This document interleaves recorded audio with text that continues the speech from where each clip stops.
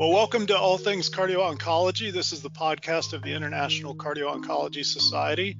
My name is Steve Caselli. I'm the Executive Director for ICOS, and I'm here today with Dr. Daniel Lenihan, who's the President of ICOS.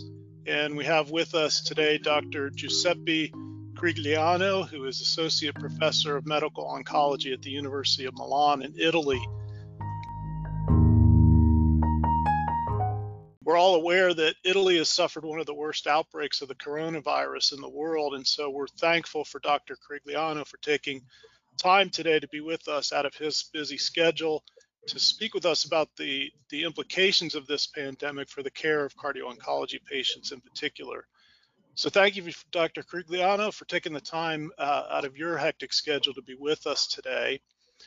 Maybe we can just begin by you describing for us how the COVID situation has affected your care, the care that you're providing for your patients with cancer. So thank you very much for this very interesting question, I believe. You know, once the pandemic started in Italy, it was March 2020, and we had all the intensive care unit devastated by thousands of patients coming to the hospital. So what to do in this specific situation? As a doctor working in the cancer field, the first action was to allocate resources. So to identify doctors who should take care about COVID patients and doctors who should take care in another pathway of cancer patients. So prioritize, allocate resources. So the most important thing was how to prioritize cancer treatment. You know, it was very important to understand that even if the COVID-19 pandemic was ongoing, you should guarantee the best of care to cancer patients, both in the early cancer setting or in the metastatic cancer setting. So we defined some specific priorities in order to get access to surgery to some patients, to get access to chemotherapy, targeted therapy, and radiation therapy. I worked a lot in collaboration with the European Society for Medical Oncology in order to define the best prioritization setting for any type of disease, and in order to have an expert opinion on which type of approach we should manage to take care of our patients.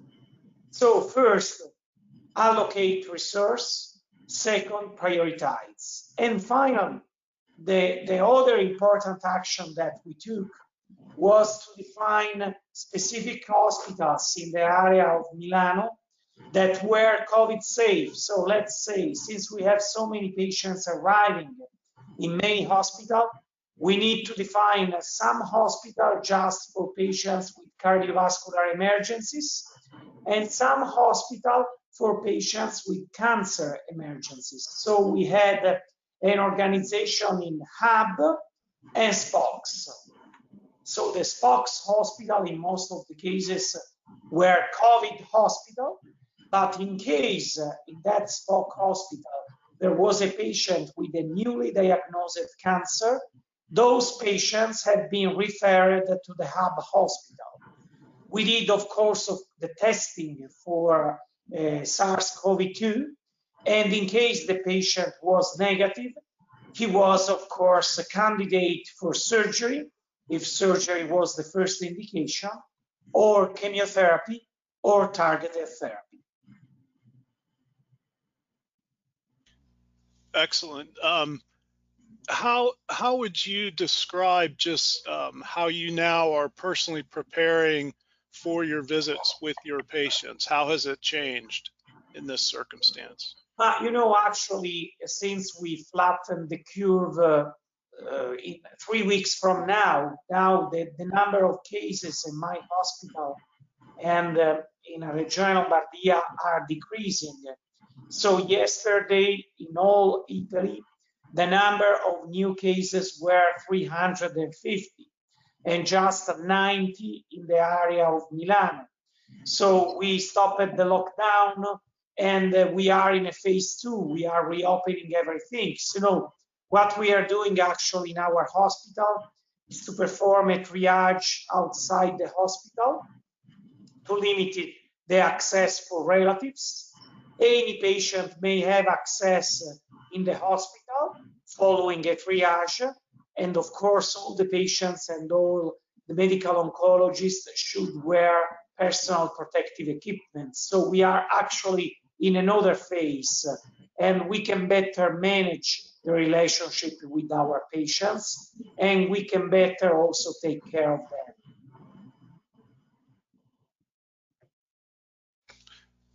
Dan, you want to jump in with follow-up questions? Well, I think that, it's honestly, much of what we do in the United States, or at least in St. Louis, is very similar to what Giuseppe described. I will say that, for the most part, we really look to Italy to help, educate us and lead us toward, how to best manage these situations. So I think that, Giuseppe's description of how they prioritize treatments and whether they triage, immediate treatment or defer it for a number of weeks or whatever the case may be, those are all processes that we have put in place here in the United States. And like I said, it was taking Italy's lead. So we really appreciate all of what they've done. And maybe both of you could comment on this question. Is just, how do you think this pandemic is going to sort of fundamentally change the way we practice in these areas of cardio-oncology in particular? Do you think we're going to get back to what we used to do, or you think where might there be permanent changes? Maybe we would use much more telemedicine. Many follow-up visits that in the past were in-person visits actually are televisits. So you can contact the patient with Skype or with any other platform. You can collect the data on toxicity derived from a specific treatment, and you can understand from the patient if you need or not to visit in person. What we did also is to deliver home some medication like the oral medication. So I believe that something will change, at least in order to implement technologies that may allow any type of medical evaluation with telemedicine. This is my opinion. Yeah, I would agree. Absolutely. I think that if I had to think of negative things that came from, the whole COVID pandemic, I could have a long list. The most obvious is just the need to use PPE or personal protective equipment, for every visit and every situation in which you work. So that is clearly a problem, and it's not only is it an inconvenience, but it's a tremendous expense. So that's the downside to what has happened with the COVID pandemic. But the upside, without a question, is what Giuseppe was just describing. I think that we have been thinking about and, discussing things with our institution about doing telemedicine for years, and we could never get them to really kind of get over the hump and start it. And because of the pandemic, they immediately figured that out, like instantly. And so we have been using telemedicine for weeks now. And just as Giuseppe said, I think that is, in many situations, that's a significant advance. People don't have to travel to Milano or St. Louis. If they live in a more rural community, they can get their follow-up in that way. And then also you can extend your expertise farther away than what you currently could do. I mean, I'm sure there are examples that Giuseppe would say that, people outside of Milano never even came to their institution for evaluation because of physical barriers, whether it be traveling or expense, et cetera.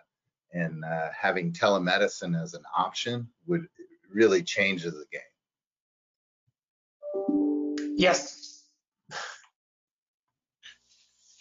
And what about, I know both of you have been involved in some discussions regarding screening of patients in this current situation, following up on patients who have cancer now.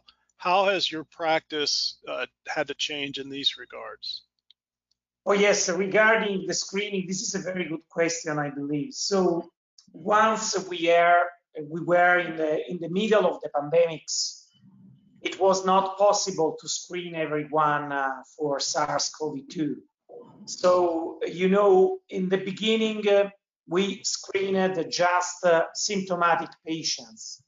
Also, one symptom was enough to propose a screening. But, you know, actually, we have less patients. So we decided, as for internal policy, that any patient who will have access to our hospital now that we have less cases will be tested. And what we are discovering that we have a percentage of patients that are asymptomatic and are positive for RT-PCR. So it will be very important to identify those patients that are asymptomatic in order to limit the potential of infection in the context of an hospital that should be COVID safe, since we have to take care of cancer patients. So we just launched the project actually, and it will be a 3-month project, and all patients who will come to the hospital to receive a surgical procedure or to start a new treatment will be tested for SARS-CoV-2, and we will do a dual testing. The first one will be the swab, and so RNA extraction, and the second one will be the serological testing for IgG and IgM. So now this is possible. It's a methodology to screen, to identify the asymptomatic positive, and to isolate them in order to avoid a new spreading of the virus. Dan, any thoughts on that? No, I mean, I agree with all that. You know, if we think about it from a cardiology procedural point of view, we've had to adopt a very similar approach to what Giuseppe just described. So I don't think, in essence, there's any difference there. I think it's a reality of the current day. It's never going to go back. You know, we won't go back to what existed in January of 2020, at least in the US. We won't go back to that time. So it's a different day now. And Giuseppe, what about following up on your cancer patients? Have you modified how you're following up? Are you keeping them away from the hospital, trying to do more testing at a distance, or how are you modifying your procedures of dealing with your patients? You know, we modified during the pandemics, of course, the so-called low-risk patients. There are a lot of patients with low-risk overlaps or receiving oral treatment. So we decided for all those patients to avoid the access to the hospital. So let's assume you have a tumor with a very low risk of relapse. There is no need to come to the hospital to do follow-up screening and something like this. So we concentrated really for patients with an high-risk cancer, and for all those patients for which really the access to the hospital was mandatory. And Dan, what about you with the heart monitoring of your patients? Yeah, I mean, I think that's a really important question, because I think in some situations we, over the years, have been reliant on cardiology testing, and in particular testing that would require people come to a hospital or a location. And So we had gotten very comfortable with doing those tests on a fairly frequent basis. And in some patients, that's an important way of monitoring, but in other patients, it's probably not necessary.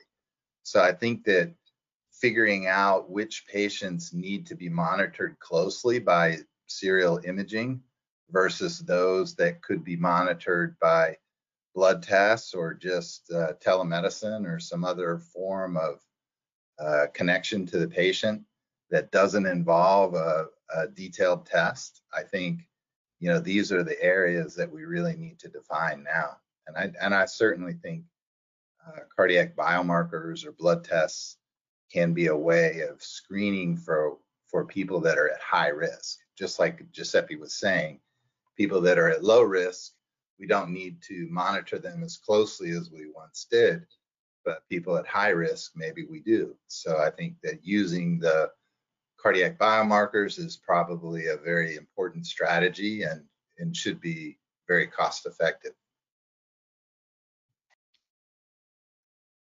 And what do you all think about just the future in terms of where we're headed with reinstituting, large gatherings for physicians, for patient conferences, survivor groups, those kinds of things? How do you think that's going to be different for us going forward?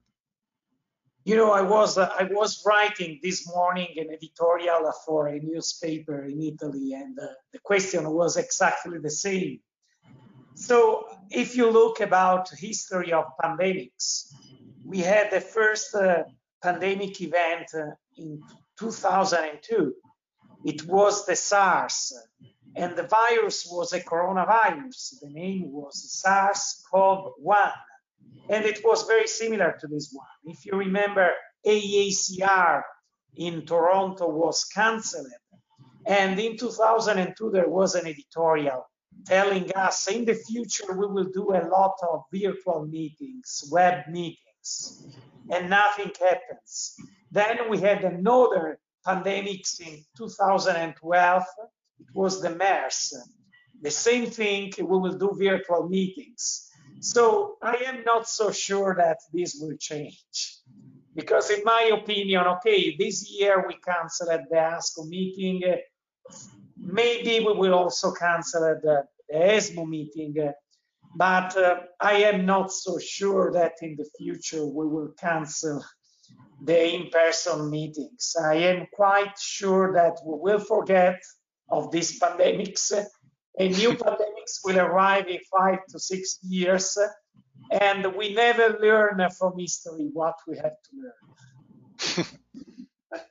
Yeah, I agree with Giuseppe's summary of history and how we tend to forget it. But I will say that this one seems to have impacted, our society in a much bigger way. So if it is going to go back to previously, it's going to take a lot longer to get there. So, but one other question that I had before Giuseppe goes that I think is really important is, especially since at this moment in medicine, all you can think about is COVID. Everything is COVID. And I know that you are intimately involved in new drug development.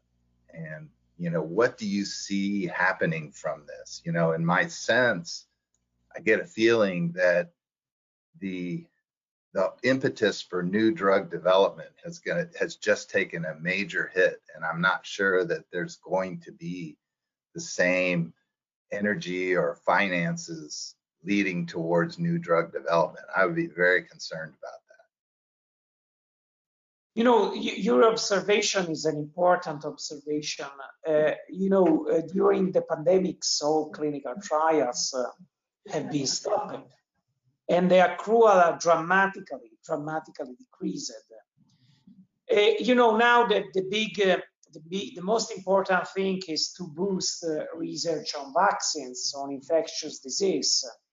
But, in a few months, in 1 year from now, we still have to face the really big killers that will be no more the COVID-19. The big killer are cardiovascular disease and cancer. And I believe that in the future, there will be a lot of attention again for our patients.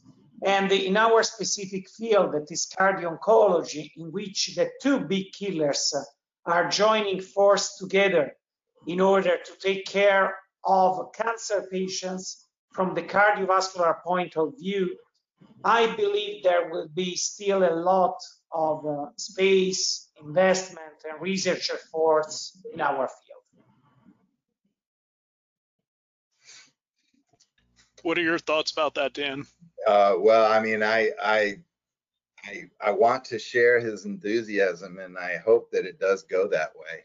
I am worried just because, you know, especially in the United States for sure, and I can only guess in the rest of the world, is you know, the focus, every single thing, all research is dedicated towards developing something to do with COVID. It doesn't have anything to do with cancer or cardiovascular disease, really. It's all about COVID.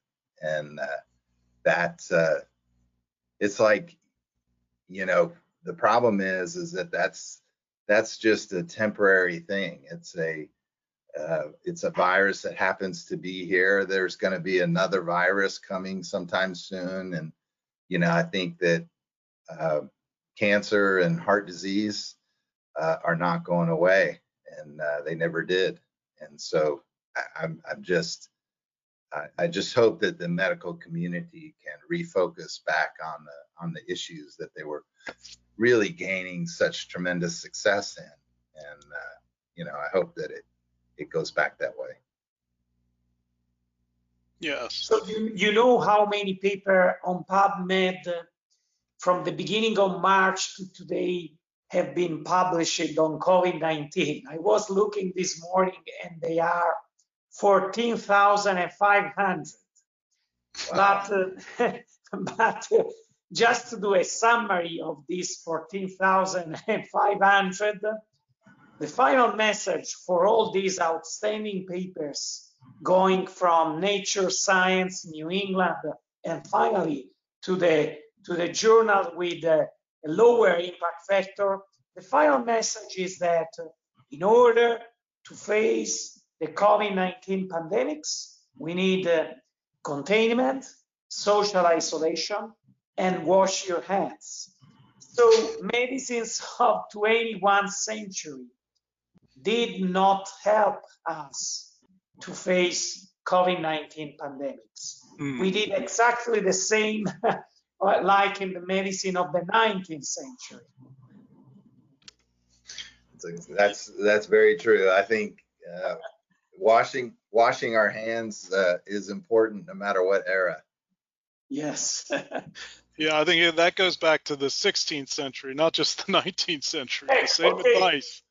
And so this is your comment. I just said 19, now you are going back to 16. So. Yeah.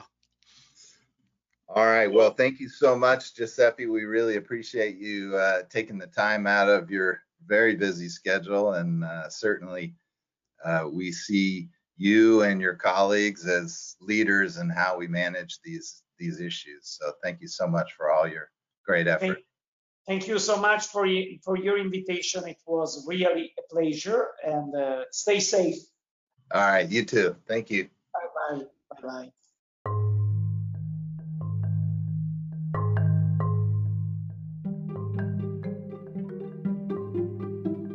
If any of our listeners would like more information about cardio-oncology or ICOS, you can go to our website, which is ic-os.org,